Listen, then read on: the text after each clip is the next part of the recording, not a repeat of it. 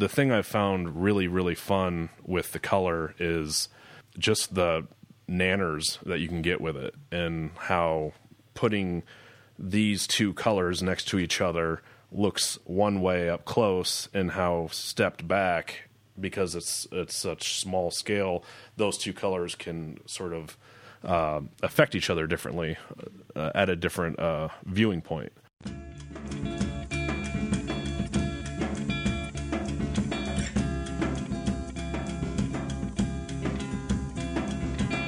Welcome to the Studio Break Podcast. I'm your host, David Linaway. For today's 188th episode, I'm joined by Matthew Merritt, who visited me in my studio for this interview.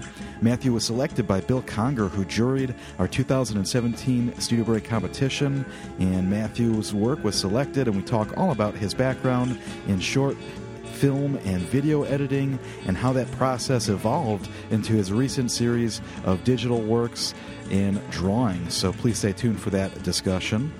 If by chance we've ensnared a new listener, I do want to encourage you to check out StudioBreak.com for more interviews. Again, Studio Break is a blog and podcast site. We feature a variety of different artists. They come on, they share their work and their processes. And of course, if you visit StudioBreak.com, you'll see we have images of the artist's work, as well as links to their websites. Of course, you can listen to the interview right there in the default player, or just smash that iTunes link and subscribe to the podcast there.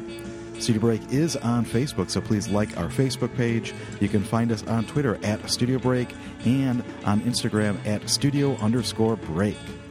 Studio Break is made possible in part by generous support from the Osage Arts Community, which is a proud sponsor of Studio Break. Osage Arts Community is an artist residency that provides temporary time, space, and support for the creation of new artistic work in a retreat format, serving creative people of all kinds, including visual artists, composers, poets, fiction and nonfiction writers. Osage is located on a 180-acre working farm in the rural mountainside setting of central Missouri, bordered by the lovely Gasconade River. OAC provides residencies to those working alone, as well as welcoming collaborative teams, offering living space and workspace in a country environment to emerging and mid-career artists. Interested parties should visit Osage Arts Community's website for more information, as they are now accepting applications for the 2018 season. Osage Arts Community, where land, art, and community ignite. And with our announcements out of the way, we are ready for this interview with Matthew Merritt. Stay tuned.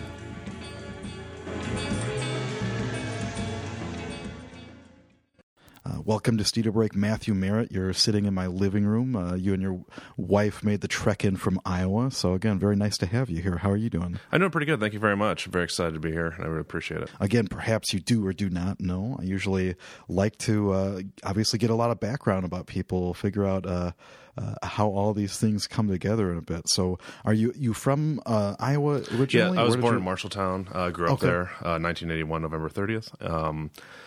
And spent up until probably my early 20s. Graduated in 2000. Moved to Colorado for a ski season. I don't ski.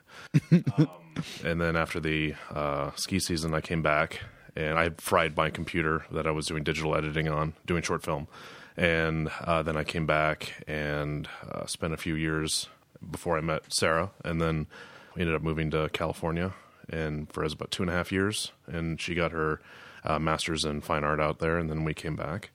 And I prefer Iowa. Anytime I've gotten outside, I really like getting back.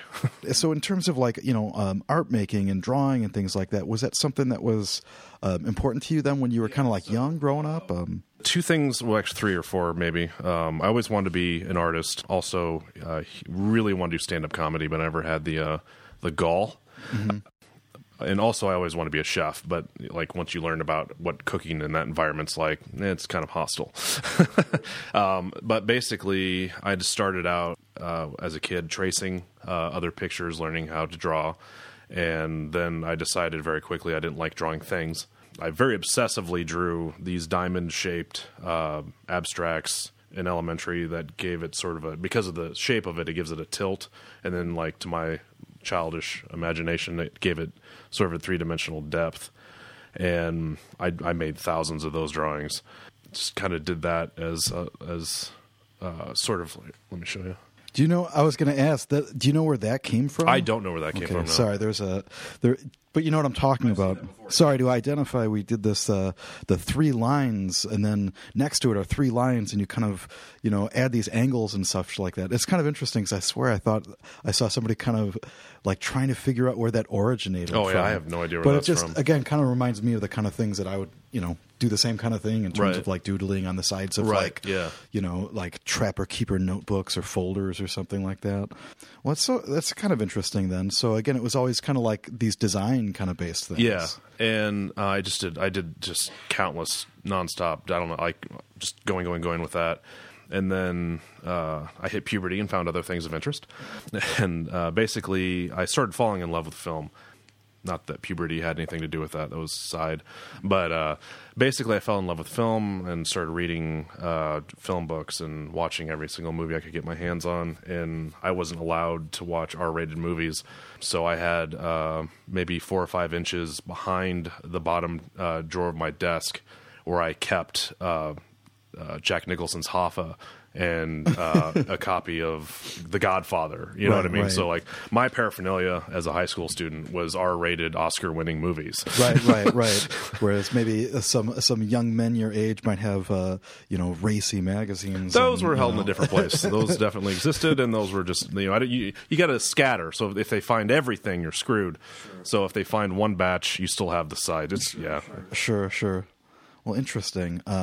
And so you kind of decided then that so film kind of became that obsession. Then. Yeah, is specifically editing, because I had the first aha moment I ever had was I was probably 5 or 6 watching a Godzilla movie. Mm-hmm. It was a car chase on gravel, and they had dubbed in the tire screeching noise, and it was like that. Wait a minute. That's not, cars don't do that on gravel.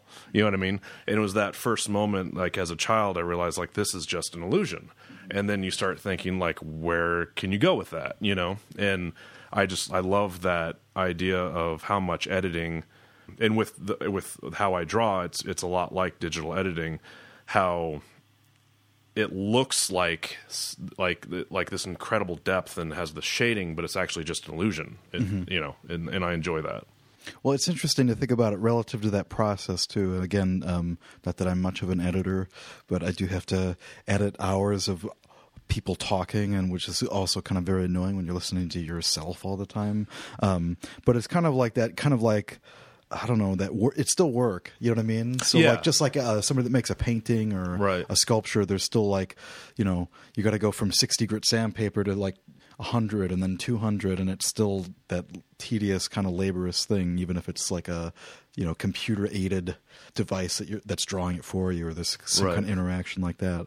Well, so did you pursue that in terms of a degree then? Yeah, so I got a 2-year broadcasting degree, and that's only because TV VCR repair was full. Okay. But that's not true. I would never have done that. There's no future in it. But basically, I went into broadcasting. I have the hair and the teeth, but basically, I just wanted to get in to editing and figure out before I invested in my own equipment if this was something I actually wanted to do. Sure. So I got a 2-year degree in broadcasting. I decided not to further it because I kind of looked at the broadcasting job market, and it's not that good.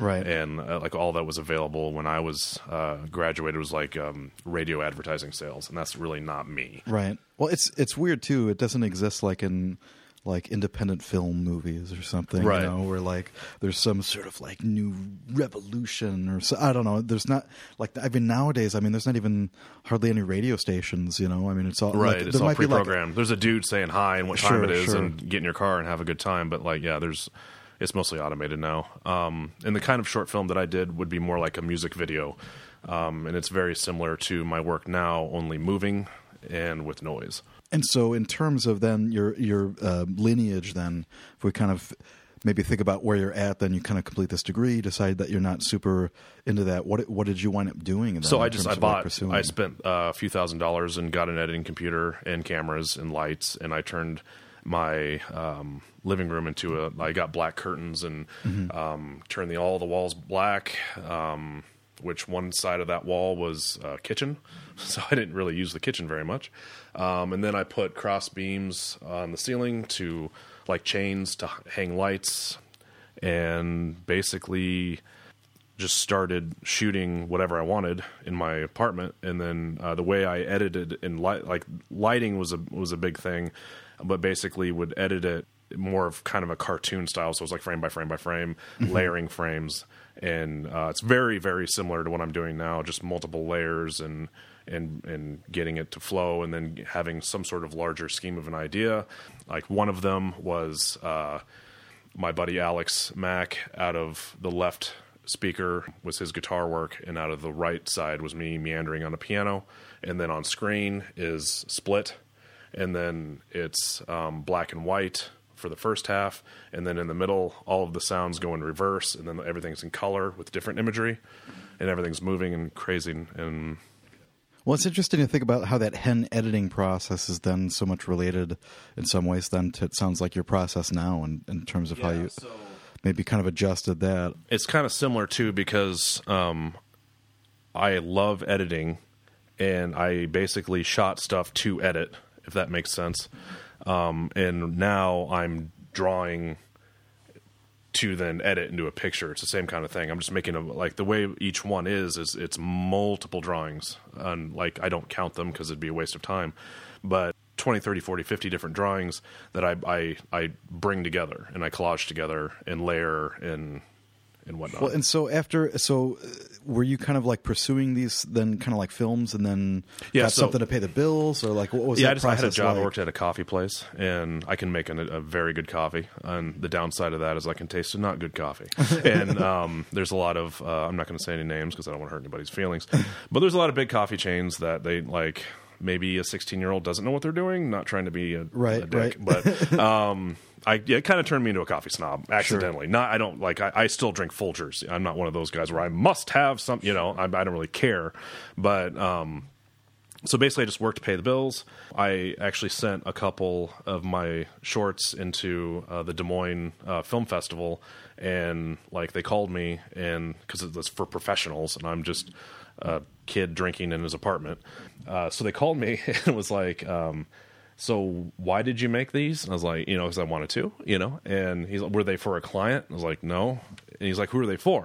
And I was like, for me, and I wasn't qualified. I mean, I wouldn't have thought I would have gotten in anyway, but you always, try it out. But it was just kind of interesting that the idea of pursuing any sort of art form needs to have a purpose. I disagree with. I'm only going to draw if it's a commission. That's sure. Idiocy. You know what I mean? Sure. So basically I just made these short films out in Colorado. I fried my computer, moved back, got a new computer that did not work out. Mm-hmm. And then life happens and time passes.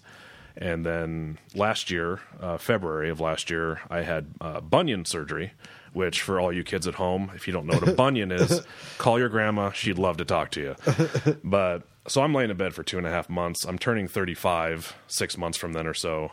And I'm just like, my God, I'm going to be 35. I have an old woman's foot. And I'm laid up. Let me tell you, short-term disability is fantastic. If you can find any way to do it, I highly recommend it. I had Star Wars Battlefront to keep me busy.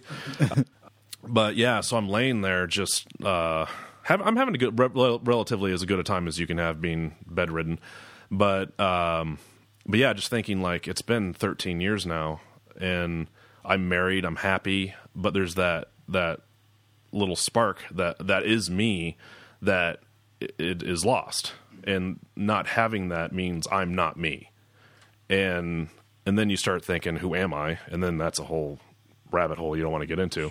But so I just started like scrambling on what can I do on the cheap. And I was at work on my lunch break, and I just did a little doodle on paint, and I kind of liked it, and I showed my boss. He liked it. He's like, what are you doing? And I'm like, not working, And then I took it home and I showed Sarah, and I'm like, I don't know what's going on here, but like, I think I have an idea. Like, I'm going to try this. My goal is to get gallery show at this specific gallery in Ames that I love. And basically I started drawing in August, and sort of made the announcement to anyone that would listen, with the idea if I keep telling people I'm going to do this, then I'm sort of obligated. Sure. Like force myself to do it. Willing like it to happen. Yeah, I could either fail quietly or let everyone know. You Right. know, so I let everyone know that I was gonna try my best not to fail. You know, the more I felt obligated if I told more people. So I basically talked to Sarah. We have an agreement on if we're going to spend more than a certain amount, we kind of have a conversation about it. So I was coming up on this spread of nights where I have to stay up to get ready to convert for night shift for my job. So I'm like, I'm going to go to Best Buy. I'm going to buy a computer because we have a Mac and Mac doesn't have Paint, and I'm focused on Paint. That's all I want to use. And side story, hilariously, 8 months or so after I started working, Microsoft announced they were discontinuing Paint. Right, I remember that. The coldest chill went over my body. They ended up bringing it back, but I started writing a letter. I didn't need to send it. But basically, I sat Sarah down. I'm like, this is my idea. I want to do it. And she knew how important it was to me because she's had to listen to me meander with ideas I have nothing to do with all the time. And so basically, I'm like, I'm going to buy a computer. It's going to be expensive. I'm sorry, And so I went to Best Buy when I got off work that day, bought a computer, and went home and stayed up all night and came with another program called Fresh Paint. So I played with that. And basically just every single day for anywhere between like 5 to 12 hours, depending on my schedule, just every day, just like working. I was able to really make a lot of stride very quickly just because that's all I was doing. Sure. And very, very proud moment. My boss told me about Fire Trucker Brewery in Ankeny, it's a fantastic brewery. They hang local artists. So I'm like, why not? So I sent them like everything that I had at the time, being like, hey, how you doing? And let's set up a meeting, come on in. And I'm like, I'm thinking I'm going to get one piece on the wall, you know what I mean? And I'm nervous. And I went and I use a photosynthesis of names. It's Archival Ink. They do beautiful work. And so I went and had one printed. We got a frame for it. And I took Sarah's little large satchel, and I just, went in to Fire Trucker, horrified. And so they're like, yeah, this is great and everything. And I'm like, hey, look, I brought one and everything. And he's like, yeah, let's move forward. I'm like, oh, did you have a specific one that you wanted to hang? And his name's Scott Cavan, great guy. And he's like, yeah, just like a whole solo show. And I was just like, buh? Like I had no way, shape, or form that was not even on my mind. You know what I mean? So we decided on a time, and it was a 2-month solo show, and I've only been drawing for 2 months, and that solo show was going to be later, which was awesome because it gave me months to make some more stuff.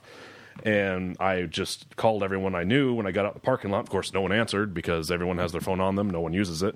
Mm-hmm. And I called her at work and left her a message in a fake voice for fun. And we went out to lunch. I wouldn't tell her what it was until we sat down and I had a beer. And I'm like, hey, I got it, And then I got another show after that, and then a few more shows after that. And then I found out a few months ago that the initial gallery that I wanted to get in, I got in. And that show is next fall over my birthday, which I'm very, very, very, very excited for. Yeah, it's like, again, in terms of goal setting, in terms of time frame, again, it's really awesome to kind of think about, like, just setting down, like, did you say February of, like, 2016? February was when I'm like, I have got to do something or I'm going to blow my brains out. And then August was like, here's something. Sure, and it's free, so it was kind of, there was a bit of time in there where I'm just like, what can I do? Sure.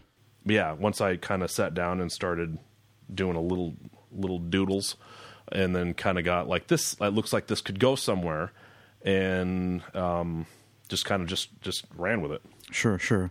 Well, and so in terms of then the actual work, I mean, we looked at a number of pieces that were black and white. Is that kind of like the primary area that you started in? I started in black and white just because the first one I did was in color, and I thought it looked like cartoony crap. Mm-hmm. And so first off, I don't know what I'm doing. So I wanted to start off simple and let complexity come through a simple lens, and then learn actually how to do what I'm doing and figure out what I am and what I want to do. in terms of style, and basically get that isolated to a point where I kind of have an idea of this is what I want to do visually. And then I just kind of slowly started trickling in color. And then once I kind of got a handle how to balance that, now my goal is to pretty much try to put every single color there is in every piece and try to make it look unique and different each time. Right now, I've been making a lot of specifically looking very similar ones because a few friends of mine have told me that some of them look like rugs. And so I'm trying to put like a portfolio of ones that could look like rugs, and I think they would be awesome rugs, and then maybe try to, grassroots get a job as a rug designer, which sounds like if you told me a year ago I'd be trying to do that, I'd be like, what are you talking about? It's like tapestries. I'm here to say the tapestries. But now I think it'd be great. I just think they'd be great rugs. Well, it's interesting too to think about the process that might be relative to it. I have no idea. I certainly have some experience with some design classes and stuff like that, but I have no idea how they design that stuff. You know what I mean? Yeah, I'm firmly against schooling. Kids drop out immediately. Well, I don't know. kind of helpful. Yeah. So that when somebody goes, "These are about Nazi rugs, aren't they?" Yeah. You're like, "No, they're not. No, not." So sometimes it's helpful to. But it sounds like again, but you want the work to kind of speak for itself, right? To be that I don't want to be. Interest. I don't like to be told what to do. So I don't want to go to a class and be like, "Today we're going to do this." I hate that. But basically, my work is what it is. I think it would be a good rug. I don't need a piece of paper to tell you I can draw a rug. You know what I mean? And I don't understand that. Relative to the work then, though, too, so you kind of worked through these black and whites. You started introducing kind of color. Was the complexity also something that kind of changed? You, again, describe the elusive process a little bit and kind of working in layers and things like that. But I would imagine as you kind of continued and kind of that routine, especially kind of working every day, that there's you're learning tricks, you're learning little things that you're pushing as you kind of keep going through it. Each one I try to approach differently within the same sort of realm. It's hard to explain. But I try to, each time you do something differently, you find out something new. Mm-hmm. And I tried out something differently and I'm like, oh, that's how you can affect lighting. Or I tried something differently and oh, I can get a different kind of shade this way. The thing that I've sort of struggled with is as soon as I added color, I do feel like some of the complexity of the black and white has been missed. Mm-hmm. But I'm also trying to make these rugs, so you're also thinking in more of a two-dimensional. So it's kind of it's kind of weird because right now, like I said, I'm trying to build a portfolio of, hey, here's 50 rugs. You know what I mean? And it's sort of a mindset that is fun, and but I also want to get back to making something that's just on its own crazy and not necessarily for a rug situation. But the thing I've found really, really fun with the color is just the nanners that you can get with it, and how putting these two colors next to each other looks one way up close, and how stepped back, because it's such small scale, those two colors can sort of affect each other differently at a different viewing point.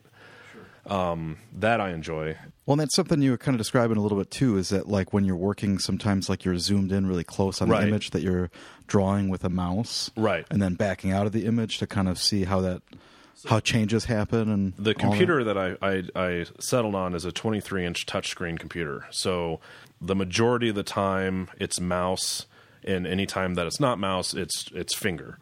I'm at depending on where it is in the situation, I'm either large scale affecting the drawing, or I'm all the way down to specific pixels and pixelate, changing it its color to get different shapes and to sort of spider web out from generally the center.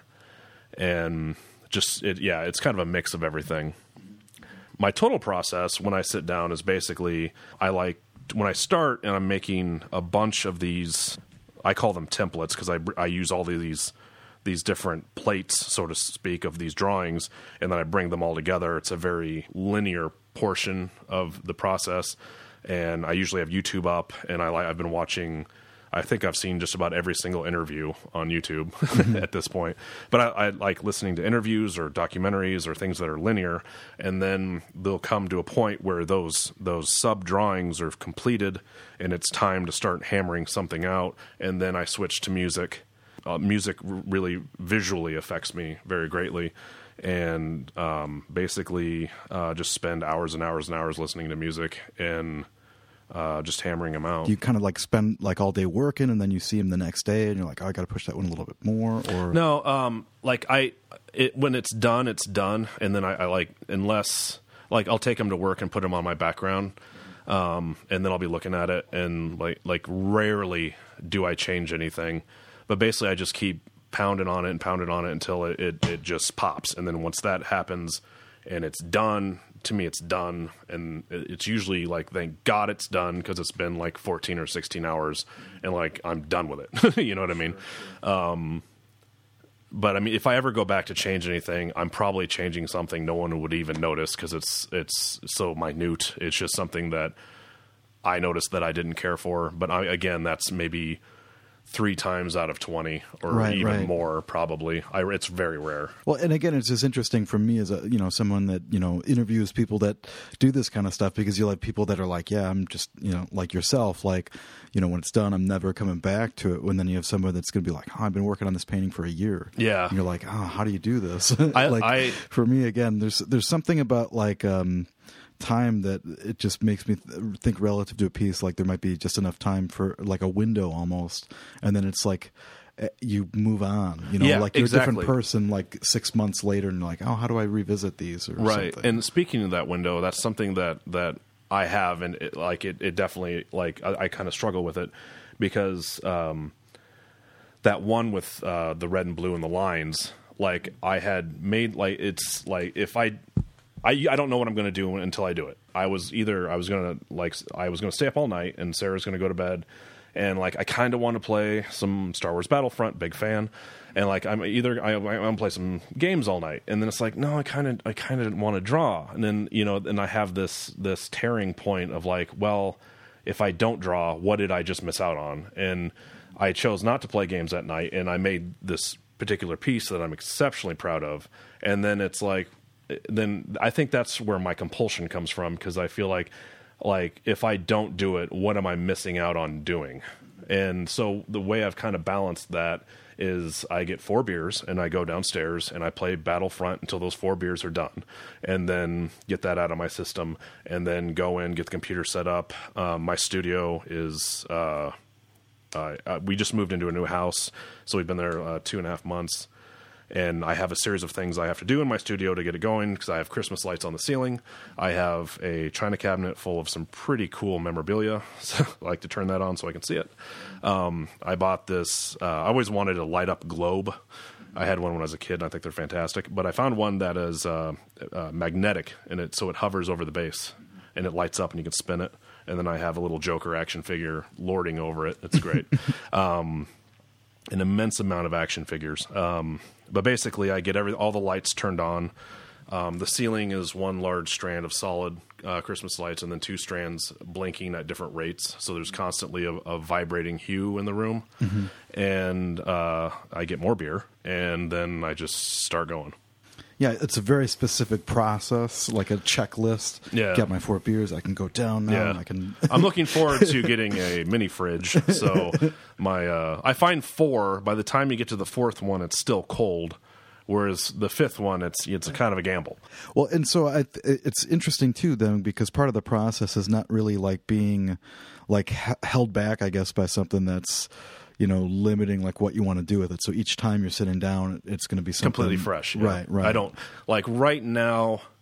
I have one, and I put it off for like 4 or 5 days. I was going to start before we came, but I didn't want to start and then spend the entire time I was in Chicago thinking about it. Mm-hmm. So instead, I'm just thinking about it.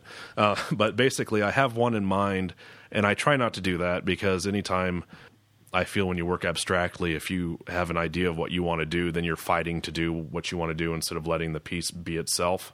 So basically how I work is like I let it do its thing. It's kind of subconscious. Like, I'm making decisions, but it's telling me what it wants to be.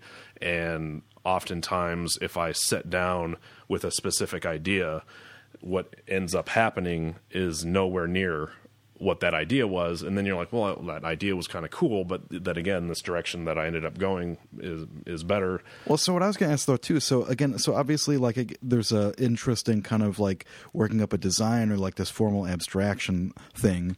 But aside from that, then are there other influences that like people wouldn't necessarily like think about relative to, like some of them you've kind of like relayed to like maybe like specific things that you're kind of including in this design that you're building, but I mean, are there other, you mentioned baking bread randomly, it's like an hour ago. Are there other things that you do that kind of keep that kind of side going, or like, photography, or like, doodles at diners or something? I don't know. Are there other kind of like ways that kind of like creep into that process at all? Or for me, it's all sound.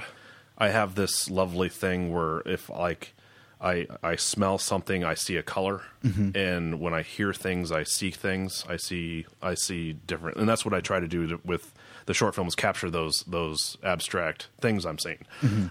Like the business next to where I work, to me, smells purple, which doesn't make any sense.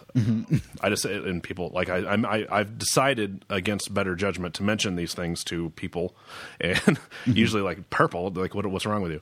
Also, like if I get a lot of dirt on my hands, I can taste it in my mouth. And I asked a guy at work if he's ever had that, and he thought I was insane. But for me, sound is extremely important. A lot of my work is like George Harrison's solo work. All Things Must Pass and Brainwashed. I love those two albums. A lot of Beach Boys, a lot of Aerosmith. Huge Aerosmith fan. To me, they're the best. But I need sound. That to answer your question, I just can't sit at a computer with silence and do that. I need that music. So it's mostly like more like something that isn't visually related then, like you're not looking at puddles or, something like intersecting tree branches. Right. No, I don't get anything. Visually, I don't get anything except for maybe like that one time with those circles of light that were coming through scaffolding. And then I decided, well, I'm going to do a bunch of circles. But I don't start with any image. I don't start with any general thinking, as I've pointed out. But like, rarely do I see something in the real world that would influence me. It's mostly all sound. Well, and you mentioned way earlier, before we even started this, I think you mentioned something about Pollock.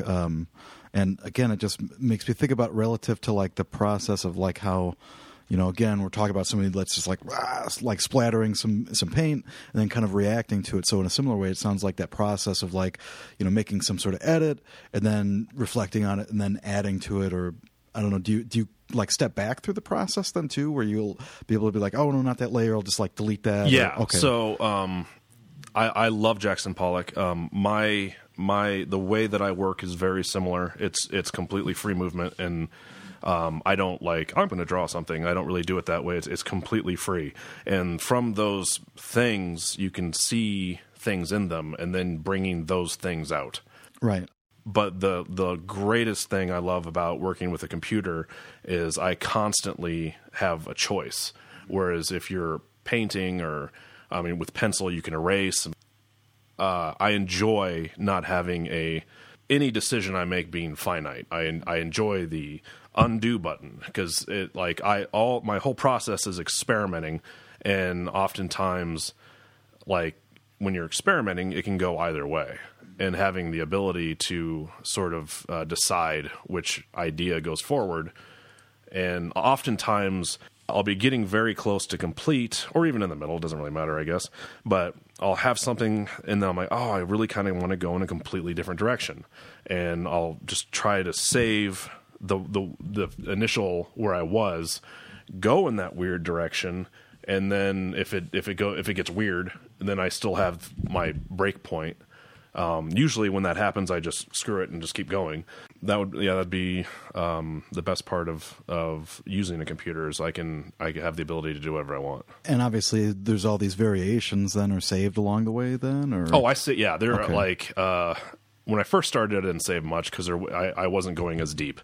And as soon as I figured out how I could go, I can layer these, I can collage, I can erase this and put this there. And then it starts turning into hundreds and hundreds of different pieces, so to speak. And I just realized that on a podcast, you can't see air quotes. But basically, start new file. I usually name that file the date. And then it's just I go and I just keep saving as I go. So each file could have a few hundred sub pictures in it, which I should have brought one to show you. So one thing I learned when I was editing film, well, not film, but digital, you know what I mean, digital, you get lost. I get lost in it. And you could be 4 to 6 hours in and you're not thinking cognitively about saving. And then all of a sudden, especially back then with computers in the early zeros of the 2000s, like they would freeze up, you know, like, and then you've just lost like 4 hours of work. So I really got aggressive in saving, and I've just kind of brought that to this process in terms the computers don't freeze up as bad as they used to. I don't know if anyone out there had a Windows Millennium Edition. It was terrible. But I just keep trying to save because once you save, it's just, I mean, it's a jumping off point. Plus, one thing that I've kind of been experimenting lately is going through old work and finding old saved bits that were early on and then mixing different saved bits together and then creating something completely different out of 5 or 6 different finished pieces, but using earlier renditions of them, if that makes any sense. No, I think that makes sense for sure. Again, to me, it's not all that dissimilar in some. Well, it's just a different process. But like in terms of the way that people will kind of, especially keep things around and then not necessarily re-alter them, but you know what I mean. Like there might be another purpose for them that wasn't intended or something. A lot of the first drawings I did would now qualify as a template. So I've been experimenting with taking what I considered early on as a finished piece and mixing that into new stuff. So it gives it, because I mean, the only thing that matters is if somebody sees it. You know what I mean? So it's sitting on my computer, not getting any like visual time is pointless. So basically I've been taking earlier pieces that have no life at all. They're not going to be hung anywhere. I'm not going to show them. They don't qualify anymore. Do you know what I mean? And I've been trying to bring them in and breathing new life into them and giving them a second chance, so to speak. Well, and so obviously the process is all digital in terms of how you're working them, but then the way that you're going to experience them is obviously going to be different when they're, you know, taken from that, you know, large, you know, digital thing into like something that's physical then. So what's that process like then in terms of like, you know, I think you mentioned a little bit in terms of like, you know, which ones are working for you or whatnot. But I mean, obviously then there's a choice then they'll be like, okay, I'm going to print these at a certain scale. So is there anything that kind of changes then when they go from being this thing that's on a computer versus like that 2-foot print? So that part is I find horrifying. Sarah helps out a lot. My wife Sarah, basically, especially if there's a big check or something or a check. So you see that occasionally. You go to a grocery store and see people writing checks, and you're like, "What is that?" You know. So maybe like you spend all this money spending that, and then you get that shipment in with all these prints or whatever. Yeah, I don't like. If I could show them somehow digitally, that would work. I would. It's not very feasible. But I do prints. Great place in Ames called Photosynthesis, Archival Ink. Like, you can't get a better print.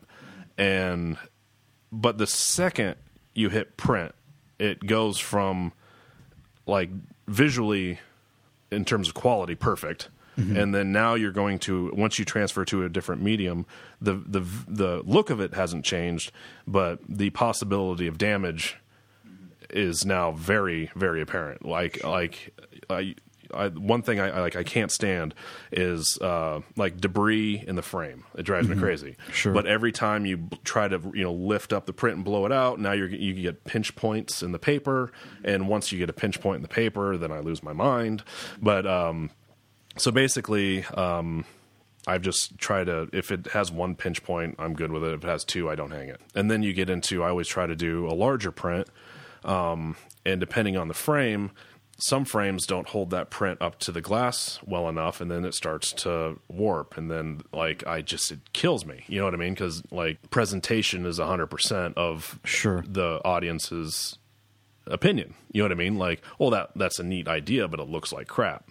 and it's just a horrifying experience, and I hate it. But that's the only way really you can get people to see it. I also put most all my stuff on Facebook, which is sort of stupid because it just puts it out there for free.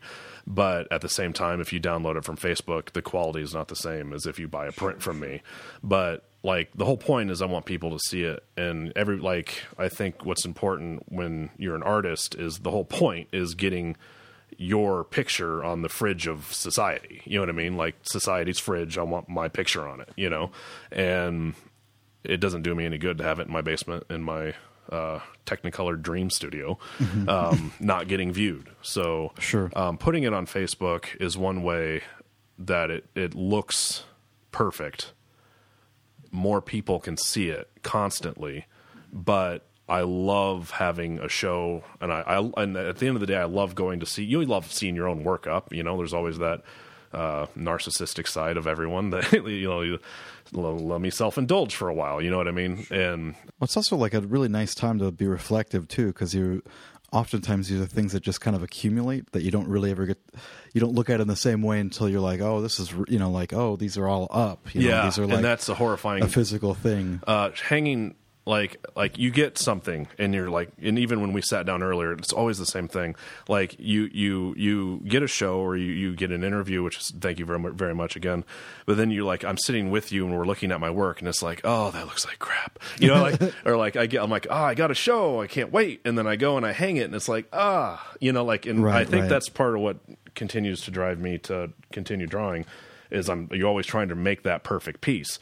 But like, I'm very, very proud of my work. But at the same time, once it is up for everyone to see, you get that like, oh God, that questionable feeling. Well, but there's always something then that guides that next thing that you're going to do, it kind of keeps feeding that, which again, to kind of jump back a little bit to some of those again, and it kind of becomes one of these things where you put it out there where people are just going to, talk about what this thing looks like to them or this or that. Do you like start working through them consciously, like in terms of like, oh, I want to have this, like there's one that just escapes my memory that looked like it has a succession of like smaller squares. It starts to look like this 1-point perspective hallway. I mean, is that something that like, as you're kind of working through it, you'll start to kind of build it in anticipation of thinking about it like that, or is it just a design element? Like, there's just going to be these repeating squares. There's going to be this sharp, bright, colorful, gradient angle that's coming to this focal point in the center. Like, I'm just kind of curious, like, because again, there's always like, even if it's something that is like a process about doing something and then responding to it, there's usually like you're not illustrating zebras or something like that. So. It kind of happens organically. I very much enjoy, like, it's very pleasing to me to look at symmetrical stuff. Mm-hmm. And anytime you do symmetrical stuff, there's going to be a pinch point of some kind no matter what you do. And I do really enjoy that whole look, that like void of like falling into a hole. And just all you can do to like the pitch of it, and you can make it look like walls, and you can anything, you know what I mean? Sometimes I just like it to look like it's far away and exploding, or sometimes I want it to be like this is something I like. I want to achieve some kind of movement, and in that I want you to feel like it is moving past you. It's basically sometimes the center doesn't have enough of something, and then I'll go in and, like you said, and put something in there to, you know what I mean? It really depends. Each piece is different, I guess. Yeah, well, and then the scale of it too, because there's some of them that were very pattern oriented. Again, we talked about one that was very plaid-ish, you know. So again, like the scale of it becomes kind of much thicker or like bigger, like a plaid, so it doesn't have all that finite detail. It's kind of one of the things that's really interesting about, some of these pieces. When you're zooming in on them, you're like, oh my gosh, no, there's like layer and layer and layer. And like I've been joking around with you, it's like if you were to take some sort of 8-bit, NES background or something, and you're like zooming in on these weird patterns that become abstracted almost on that scale. There's something really interesting about that. Just the scale of the lines, depending on how zoomed in or out you are, Yeah, and what I want to achieve is like the ability to get lost in it. Like I want people to, like, I don't want it just, oh, that looks like a hallway. I want you to go in and look. You know what I mean? And that's why I've done the 1624 and then the 24 by 36, especially the 24 by 36, allows you to see those little tiny details. But I had this one show, and the lady that owned the place, she's like, yeah, I didn't know what to think of your work initially, but she lives in her shop, and she goes up to that area to have coffee every morning. And the one thing that she said was that as she continues to look at these, she keeps seeing different things. And like, that's kind of the goal. I mean, these are abstract pieces. I want you to continue having different experiences with them. And part of that is hiding things down to the pixel layer. And then so that, yes, there is a visual I'm looking at, but you can keep just kind of leaning into it, and you let your imagination go as far as you want to go. And that's one thing that's a struggle with abstract work is like, I'm betting on you having an imagination, and not everyone has an imagination. There was this one lady looking at my work, and she's like, well, it certainly is different, and I was like, I know what you're saying. Thank you very much. Sure. Have a nice day. But one piece I had up, and a friend of mine had overheard this guy. He said that it looked like an abortion. And it's like, okay, that's fantastic. That piece ended up selling, so I win in the end. But yeah, I'm betting that you have an imagination. That's my side of the agreement of the presentation. Well, and I'm curious then too. I mean, we talked about maybe some influence or anything like that. Are you kind of like, in terms of where you've been living, then that gallery that you're kind of really drawn to, that you have this show coming up at next year? Next year, yeah. Yeah. So, I mean, is it kind of like you're really kind of like, do you have a lot of interaction with those other artists in that scene, or no, not really? Because I guess I'm just kind of curious then too if there's other art that you're like looking at in terms of things that are just exciting or anything like that. Or not really. I'm kind of just off in my own little world, just clicking away or swiping away. I guess, right? I respect other people's work, of course. I kind of just keep in my own little. I'm also like sort of a sponge, and the more stuff, like if I see other people's work, it will influence me, and I don't want that. I like this gallery because it's kind of relaxed, and it's not sort of stuffy, you know what I mean? And I like that. And like, especially when you do work that's sort of psychedelic, like people that indulge themselves in certain substances may or may not have a good time at my show. Do you know what I mean? Sure. Like I want my friends to know they can show up after 6 beers and it's cool. You know what I mean? But like part of like having, like I said, doing psychedelic art, like it needs to be in a relaxed environment. Well, so is there anything that I missed? One thing that I've in this process that I've found really fascinating is that there's a separation when you tell someone you did this on a computer. And the show I got in last December, one of the people that worked at that gallery, I guess, had to actually argue to get me into the show because the show was being juried by one artist, and he didn't view computer illustration as art. It's not really illustration, but also we go to the Iowa State Fair every year and love it. And like I desperately thought it'd be fantastic to go to the Iowa State Fair and see one of my pieces in their shows. And you can't if you use a computer. I looked at the rules first before I submitted it because I'm like, I'm probably going to get screwed somehow. But it says like if you use a computer in any way, you're disqualified. So I called them because that seems absurd to me, and they don't allow digital art. And I wrote an email, very courteous, and submitted one of the pieces. I'm like, this is what I do. I believe this to be art, But like, I've talked to so many people, like, oh, how do you? They think it's like one guy I know thought that I was writing code that generates the image, and that right. And that's absolutely not the case. And I wish I was that smart, but I'm not. But it's like another person's like, so how do you do this? And I'm like, I draw on the computer. And well, how? And it's like, oh, how do you draw? Like, sure. There seems to be this weird disconnect, or that somehow I'm cheating, which if you've ever used Microsoft Paint, it's not forgiving. And like, I don't feel that I'm cheating at all. Like, and if you want to get into an argument of, did you cut down the tree, press the paper, and then go pick the berries and make the paint? You know what I mean? Like I'm not buying inks. I'm not buying oils. In some way, this is a greener way of doing it, if you want to look at it that way. But it's just, I find it fascinating that you like, I do this on the computer and there's like this glaze that comes over people. Like it's weird. Like it's like, I don't understand. Like you're looking at an image and they're like, I don't get it. You know what I mean? Well, it's kind of like we were talking, I was joking before about how like the digital revolution in the field of cameras, you know, like completely like took out the idea of like a traditional camera in my mind. I think it's just it's a slow evolution, and some people are slower moving than others because essentially I just look at it as a tool. Yeah. You know? Like, I mean, what is art is you are making a mark. Right. Or photograph. Like you're either, when you paint, all you're doing is making a mark, and then you're turning that mark into something, doing the same thing. But there's probably a giant chunk of artists that might be using traditional materials that also utilize, you know, computer tools to help visualize that or organize it. So it's kind of strange, again, to kind of think about situations where people would be like, oh my gosh, no, we can't accept this. If I feel it was some sort of like AI algorithm, right, you know, like Cheetah or whatever. I feel like Cheetah made this. Like I'm doing the saturation filter on my iPhone. Right. Like they think you're cheating somehow. And it's like, no, not at all. Every single thing you see is a decision that I made. The computer did nothing.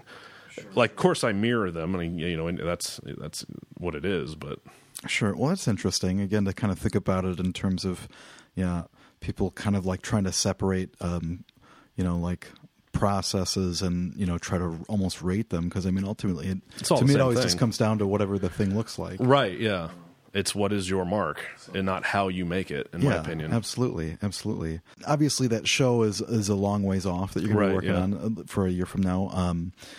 And do you have other stuff kind of coming up in the meantime, or is it all just going to be kind of directed towards, crushing that show? And I think I've had a lot going on this year. I kind of hit it really hard this year, and I'm in a transitional period where I'm looking for new employment, and I would love that employment to be as a rug or tapestry designer. I am here to see the tapestries, and that would be fantastic. And if anyone out there knows anybody, hey, come help me. Sure. But basically, this has been a very stressful few months. And basically, I want that show to just be a home run.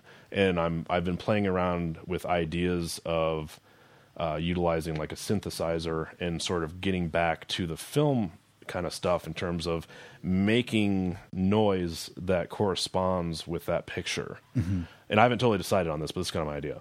But basically, you would basically be standing in front of a framed piece, and there'd be headphones, and then you would put them on, and it would help transport you into the world that I am in when I do it. Mm-hmm. But yeah, I'm basically right now focused on making that show the best it can be, and I'm also like in the job market as well, not through any fault of my own. I want to point that out. The company I work for is going through a transition, and I'm looking for new employment. Where can people find your work and kind of? I have a show right now until the end of this month at Ryman Gardens, and it's ISU Gardens. And I think there's like 28 to 30 pieces up on there. I also have another show right now at Cafe Diem in Ames. A fantastic coffee place, and they have food too. And that's a sort of a year-end collection of the artists that they've shown this year. So I have 3 pieces in that. So I've really hit it really hard this year. I don't have anything right now until next fall, but I'm kind of okay with that because I've shown almost everything except for the majority of the color.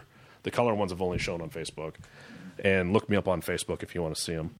But basically, I kind of want to just focus on getting a rug portfolio together and breaking myself out of that rug mold and getting back to getting that show ready to go. So I'm having trouble because every time I sit down, it ends up turning into a rug pattern. But which I do love them. I think they look fantastic. But I need to get less symmetrical work done so that there's a mix. I don't want everyone like rug. You know what I mean? I enjoy there to be a sort of stylistic mix. But primarily, like, people can see the digital side, like in terms of social media sphere.